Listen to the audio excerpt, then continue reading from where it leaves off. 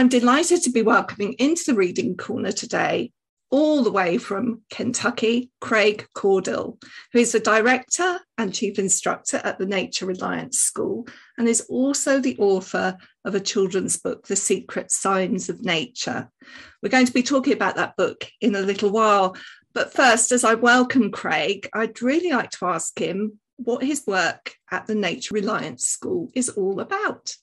Well, first, thank you for letting me be on here today. This has been an exciting opportunity. But Nature Reliance School, we started in 2006, primarily as a school teaching people safety in the outdoors. And the operative word that seemed to come about along that time was this word survival, which a lot of people see survival as what I would consider actually just safety.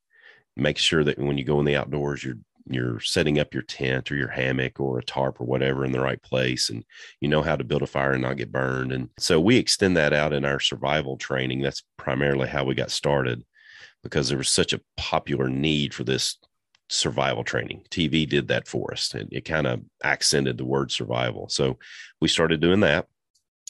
And it kind of grew and grew, and the survival TV thing kind of exploded. And so there were schools that were popping up everywhere. And most of the schools were what I would consider hobbyists, people that were kind of interested because of pop culture and TV and Hollywood and what have you here in the States. And there were very few folks like me that had spent basically a lifetime in the outdoors sharing skills. And so we were recognized for that, as that we know what we're doing, and we do it really well. And so we started teaching survival and land navigation. I guess my primary love is teaching tracking. I love tracking, and I included some tracking in this book because of it. But really the root of what it is that we are and who we are is just getting people outdoors, make sure they're having fun and they're staying safe. And sometimes that's a special forces man tracking unit that we might be training. And sometimes it might be kids just going outdoors for the first time. So interesting. Let's start to talk about your book, and we'll pick up some other things as we go through that. Sure. It's called The Secret Signs of Nature. And I got very excited when I saw this book. And I was struck immediately by something in the opening of the book where you say, these aren't survival skills, but a means to enrich your journey. I loved that sentiment. Yeah. And that's really born out of, I do a lot of what I call, or what's typically referred to as habitat improvement here in the States, and wildlife habitat improvement, whether it's forestry stewardship or wildlife habitat nesting structures or what have you. And I did that. I owned a woodlot for a number of years, and I started that because the previous owner had not taken care of the wilderness that I was fortunately had the ability to steward at that point. And so I started studying with the Division of Forestry and the Division of Fish and Wildlife here in my state, and learned a lot from biologists that really know that stuff deep. And so I think the term today that we use a lot is citizen scientists. We're trying to create more citizen scientists. And that's a lot of what I wanted to do with this book with children, is that, there's a lot of misinformation out there. A perfect point in that regard is we've been told for years that moss always grows on the north side of trees. Well, it doesn't. I mean, it does not always grow on the north side of trees. And I really, truly in my heart believe that somewhere along the line that was in the children's book somewhere. And it just got passed on, and it's just not true. And so the weight of making sure the information in this text was accurate was really heavy upon me, as well as I wanted the kids that read the book and the parents that read it to them to then become citizen scientists, stewards, habitat cooperators, whatever you want to call it. I just wanted them to integrate themselves in the outdoors and make sure that when they leave, they're leaving it better than they found it. And so that's what we wanted to do with this children's book. And that's kind of what I was laying the groundwork for there in the intro. Still sticking with the intro for a moment, you talk about using all the senses, not just eyesight, to see what's going on. And one of the things that becomes very evident as you read through the book is how predominant weather is to all of this. in particular wind and rain. Yeah. And then I believe it's, our ancestors, the people that came before us, before there was written language even, these people knew that the sun, the wind, the rain, and any weather pattern wherever they existed was very important. That's why sometimes it was even made into deity, right? They held it in such high regard because they knew that that tree grows or that plant grows because of the sun, and this is why it does it this way. They may not have understood it on a molecular level, biological level, like we do now because of our academic understanding, but they understood that. And so one of the things that jumps out in the book to me is exactly that, is that the sun, for example, is a huge part of everything that happens in the outdoors. All organisms are dependent upon it to a degree.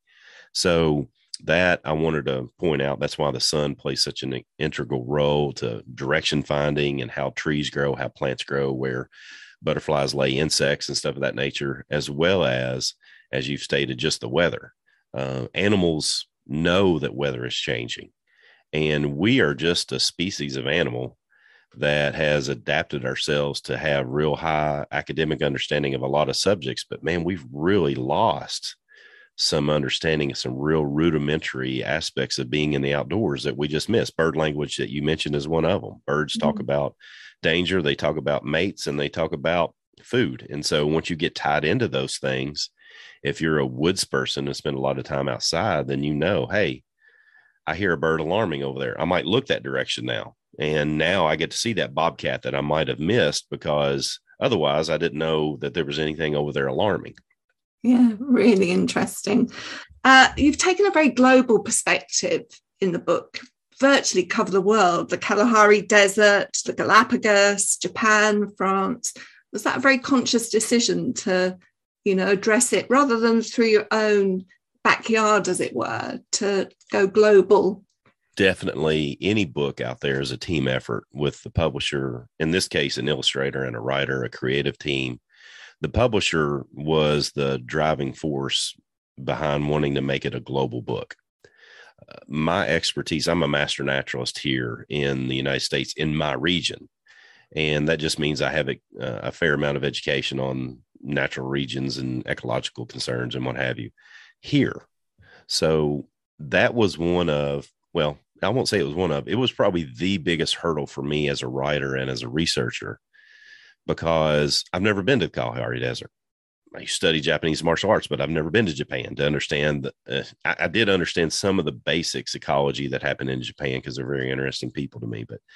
But I've told everybody this is my fourth book, and this is my first children's book, and I did more research for this book than any other book that I've written.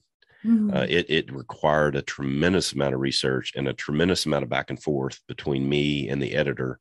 And, those discussions back and forth can get rough sometimes. And I was very glad that Magic Cat worked with me, and the things that we needed to work through, we were able to work through, and they provided some research and things that they thought were true that, I had to do the research on to make sure they are or are not. And so they really pointed me in the right direction of a lot of things they wanted to see from an overall perspective. And then it was up to me as the writer to dig into those details that you see that are laid out in the book. Mm-hmm. And did you find that really there's more commonality than there is difference, that the context is different, but actually a lot of the signs are very similar? I would say that there's both. Okay. And here's what I mean by that. There's commonalities and there's differences. So the commonalities are those things that I was mentioning earlier, the sun, weather patterns, particularly wind patterns, which is a big part of the book, and in different weather climatic conditions as well. Every entity, every place on Earth is going to have those things. But what is different is the geological formation versus the soil composition, what type of trees grow here and there. And so what herbaceous plants grow here. What I did find is there's a lot of things that grow, for example, in China, that grow on the eastern side of the United States. And there's a lot of reasons for that. But it was interesting to see that, going to the Kalahari Desert, we don't have a desert in Kentucky, U.S., right? And so learning to read that landscape was very interesting to me. And I'm an outdoorsman, so I dug into it and loved doing the research. Mm. One of the things that I really loved, and you put into words something that I think I've known but haven't ever expressed, and that is that you can smell the weather. You Right. can, Petrichor. yeah, I love that. Tell Yeah. us a bit about it. So basically what you have is that when rain hits the ground, causes a disturbance. And so if you imagine that rain is typically gathered and moved due to prevailing winds. And so as rain's coming into an area and it's hitting the ground and these organisms are opening up because they're recognizing that the barometric pressure is changing and they're opening up to receive the rain, plus the rain's hitting the ground and knocking organisms, small organisms that we can't really see with the naked eye, are bouncing up into the air, and then the prevailing winds are carrying them. And so those of us who've had a nose to go, man, I smell rain coming. That's what you're smelling. I mean, there's a term for that overall, whatever all that stuff is. There's a whole host of different organisms that get knocked up into the air. And so that we breathe them and smell them coming to us through the prevailing winds, which is, just putting a scientific name on. And again, this is what I like to attach everybody to or remind everybody. People before the written word were doing this. And that really all I'm doing is I'm directing people back to that and adding a little academic understanding to it as well, which I think makes people happy. And I hope, or at least I hope it does. Mm. There were some details as well that completely fascinated me, things that I'd not thought about before. Sunflowers and how they turn towards the sun through their growth. I had no idea. I believe the scientific term is heliotropic for that. And basically they require a fair amount of sunlight to form that big, huge head. And the head is a flower, but it also contains so many seeds in it. It needs a lot of energy. And so it's going to face the sun as much as it possibly can. The interesting thing to me is that even though the sun is the driving force really for it to face up and look at it and then turn, that when somewhere shortly after midday, they usually get what they need, droop their heads, and then they'll slowly go back to facing east, ready for the next day.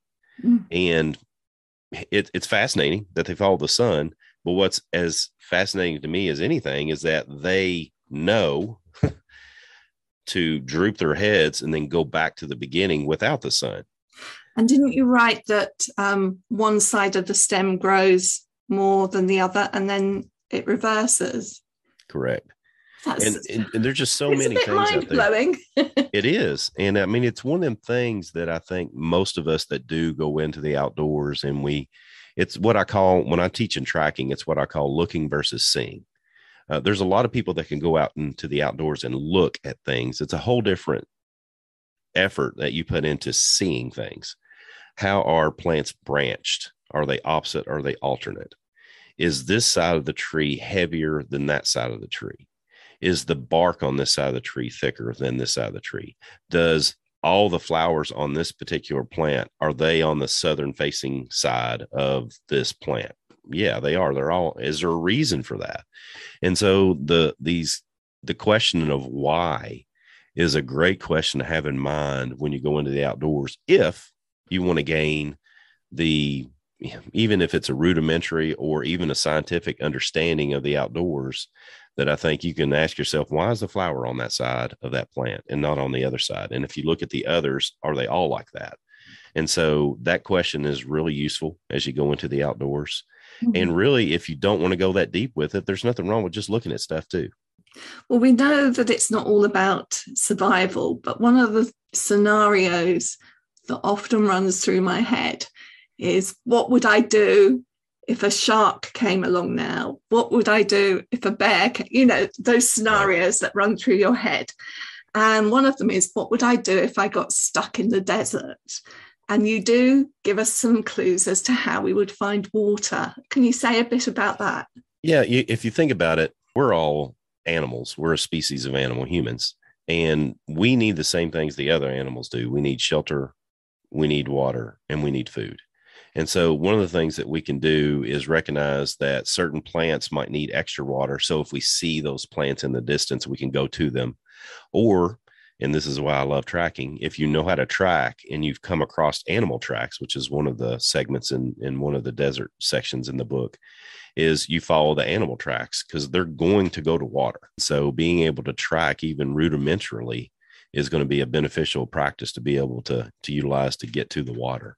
And you also say get up high and look around you. Yeah, obviously take the high ground whenever you can. Get up high and you can see more of your surroundings. And that's really useful. But as we're finding here, we do a lot of land navigation training here in the States for military, law enforcement, and civilians here. One of the things that we do, like in my state, where we have rolling hills, we don't have humongous mountains here in Kentucky. We've got hills. And if you get on top of a hill here in Kentucky where it's covered in trees and low herbaceous material, you can't see very far. So what we utilize here even is getting into drainages where water has created a drainage and measuring the angles of those drainages with a compass to determine your place on a map, if that's what you have, or GPS. And so it actually takes both. But to find water, one of the better solutions is to go downhill because water creates drainages. But if you're having trouble seeing it at all, then climb something high and look about. Again, I find that really interesting. I remember standing with a group of children in the middle of a city on a hill. And I said, which way do you think the river is? And they had no idea. Yeah. And I said, well, it can only be in one direction. It can't be up there. Right. Where do we think it? So really basic things that perhaps people haven't encountered before. Well, and this brings up, and I taught a class, it's a long time ago, and it was really struck me. My wife has a degree in early childhood education.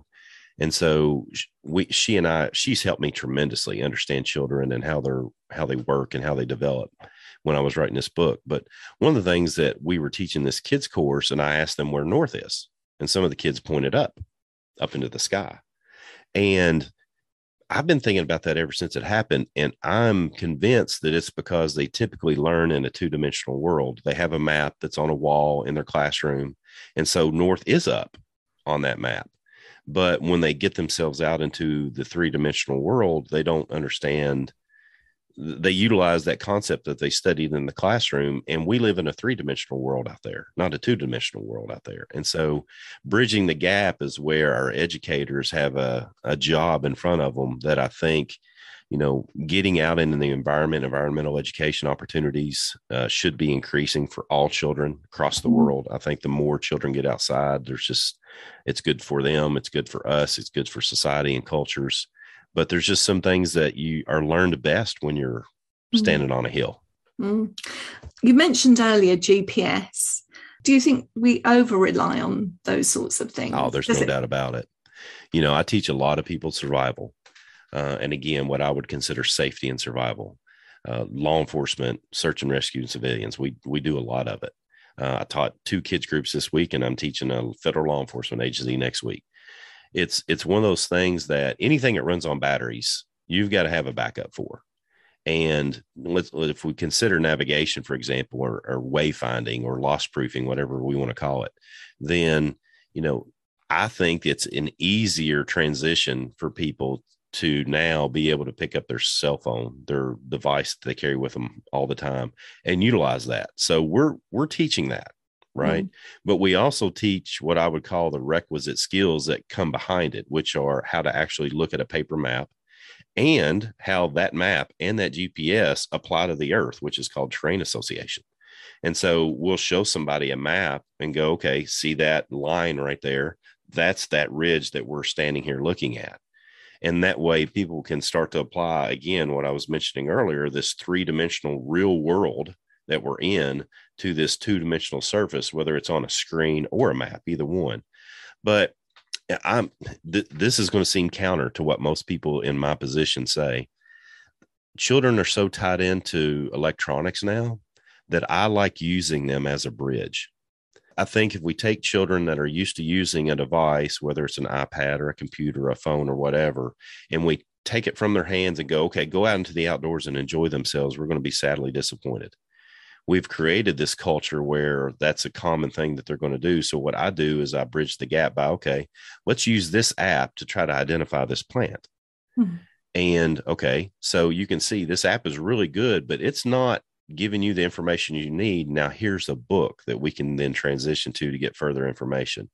Or, hey, take pictures. And this is one of the things that Carrie, the illustrator for the book, it was just fat. When I saw it, I was like, that I didn't even say that, but she knew what needed to be put in there. She's got a picture of one of the kids in the book taking a picture of another kid with a rainbow in the background. And that's perfect. I mean, the kids are out enjoying the outdoors, but they're using their devices. And I think that can be a bridge for us, because I wanted to get in there notebooks and people sketching things, because we use sketching as a way of mnemonic filing details of tracks and plants for our students. And so she drew that in there as the illustrator. And so I think that's part of what made this such a wonderful team, showing how to bridge the gap between electronics and what have you.